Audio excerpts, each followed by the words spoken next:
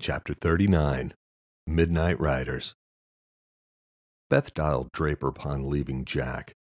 He answered immediately. "Did you get anything from your boyfriend?" he asked. She cringed at the term boyfriend. "No, nothing. He flatly denies having using any type of formula or mathematical algorithm to pick his investments," she said. "Then how does he do it?" Draper asked, annoyed. "He just looks at a lot of research and goes with his gut," she replied. "And you believe him?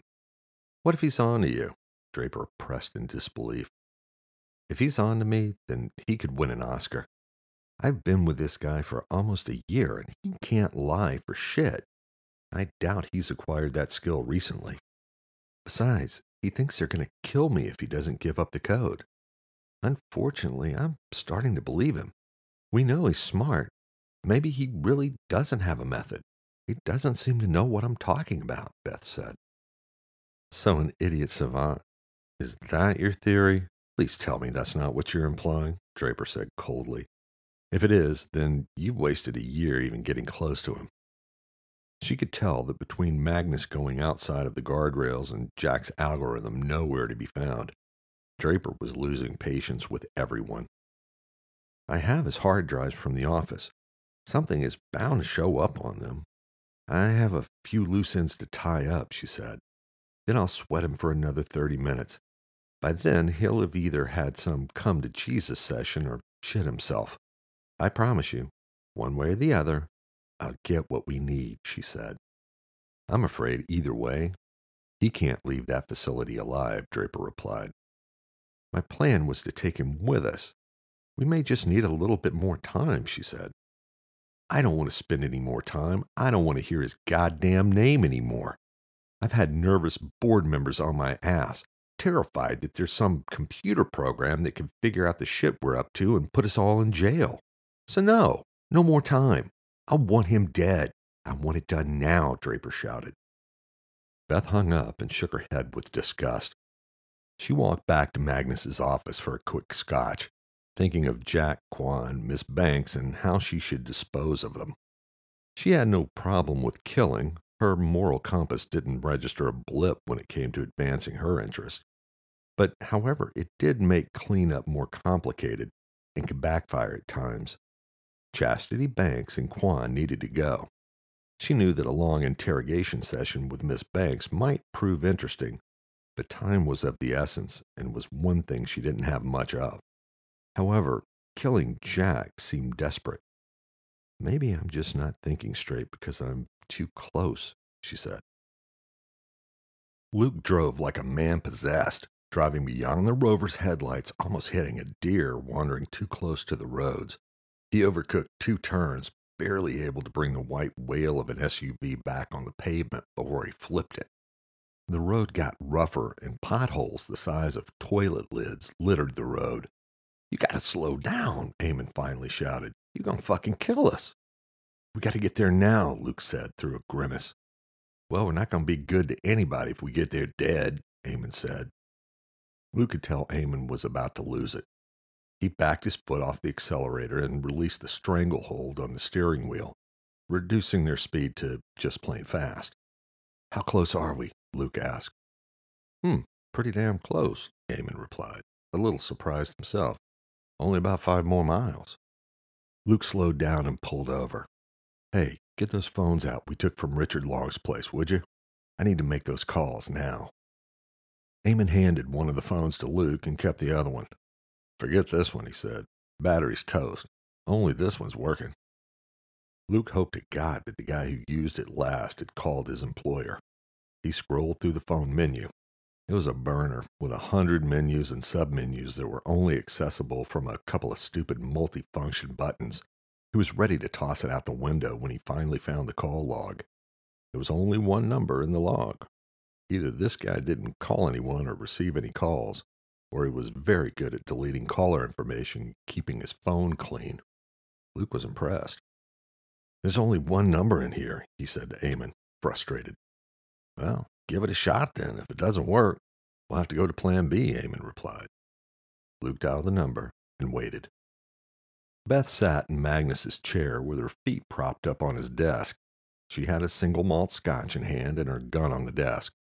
She figured she deserved a few minutes of quiet time before she disposed of Quan and Chastity and had another go at Jack. She looked at Magnus's lifeless body, still sprawled in the chair. Magnus, you stupid son of a bitch. You have no clue how you fucked up my weekend, she said as she gulped her scotch. As she put her glass down, she heard a slight buzzing sound. She sat up, scanning the room for the source of the noise. It was evident from the sound it was coming from Magnus. She strolled over to the chair that was still cradling his lifeless body and saw a light flashing in his front pocket. She reached down and pulled out his phone and stared at the number. She debated whether to answer it, but finally gave in. Magnus's phone, she answered pleasantly. Luke was taken aback. He knew that grating voice as well as any. Beth, you fucking bitch. I should have known it was you, Luke shouted as Eamon looked on wide-eyed. Luke, is that you? Great to hear from you. I'd love to see you. I'm about to kill that ginger-haired idiot that works for you, then spend a little quality time with your brother. You should join the party, she said, taunting him. You know, for once, I may be able to make your day. Just so happens I'm driving around in the middle of fucking nowhere, Canada, near a pot farm on Lake Huron. I thought I would drop by. Oh, I hope it's not too short a notice, but I'll have about 100 members of law enforcement with me. You got enough weed for all of us? Luke shot back. Beth's ears popped and her face turned bright red. She was positively fuming. How the hell did Luke track me so fast, she thought. Fuck you, she shouted, and cut the connection. Eric popped his head in the door to check out the commotion. How close are you to finishing the explosives, she asked. I'm 75% there, he said. Another hour, we'll be good to go. We don't have another fucking hour, she lashed out. We need this done in 20 minutes. We're about to have visitors. I need you to take care of this now, Beth said. She cooled down and called Draper. Where are we with the chopper, she asked, skipping any formalities. It's almost there, he said. Another few minutes. Good. I don't know how he did it, but Luke is almost here. Or maybe he's here already. He says he's got law enforcement in tow, Beth said. Really? Draper asked. I don't think so. We've been monitoring traffic, police band radio and air traffic. There's no mobilization happening that we can tell. He knows we're here, she shouted. Draper was silent for a moment. That may be the case, but it doesn't look like he's told anyone. There's no cavalry on the way. I even made a few calls to our friends at DOJ. This little adventure hasn't shown up on anybody's radar. Richard Long probably told him how to find you. Just make sure that your security team is tight and you get going with your plan. There's nothing Luke Glasser is going to be able to do. Beth hung up and looked up to see Serena Green walking by Magnus's body, lifeless in the chair. Who the fuck are you? Beth asked, picking up her pistol. Whoa, Serena said, putting up her hands. I'm Serena Green. I used to work for, that guy there, she said, nodding toward Magnus. Looks like you're out of a job, Beth said, putting her gun back on her desk. Are you the new girl? The one from the Department of Agriculture? She said, pronouncing each word staccato fashion. Serena nodded, not quite sure what her new boss had planned.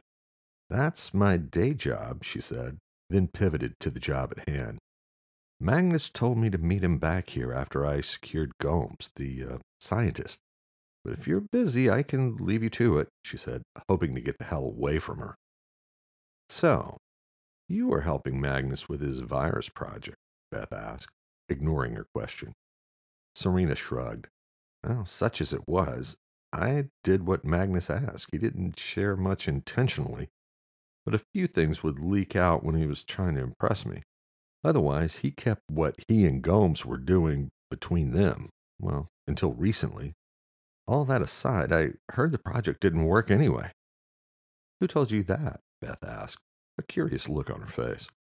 Well, Jack Glasser, as a matter of fact. According to Magnus, we were just supposed to babysit him, Serena said. That was until Jack stumbled onto the plant virus project. Jack said it's some sort of mutant strain, Right out of a science fiction novel, Serena said. That's interesting. Magnus said that his scientist had it working, Beth said. I don't think Magnus was the best judge of talent, Serena replied. Huh, that's an understatement, Beth agreed. Does Magnus's lack of judgment extend to you as well? She asked. Serena tried to calm herself.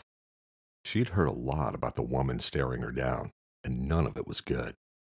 I'd like to think that I'm the exception, but if we can push pause on the interview phase, I'm sensing we don't have a lot of time, Serena said, grabbing her balls, deciding she'd have to make a play. Beth shouted to Eric as he walked by the office door again. Do you know this woman? She asked him. Eric popped in and nodded. Yeah, I know her. She's been working with Magnus. She knows what's what. She's some bent government agency worker. He looked at them both impatiently. Is that all? I got to get going like you asked, he replied.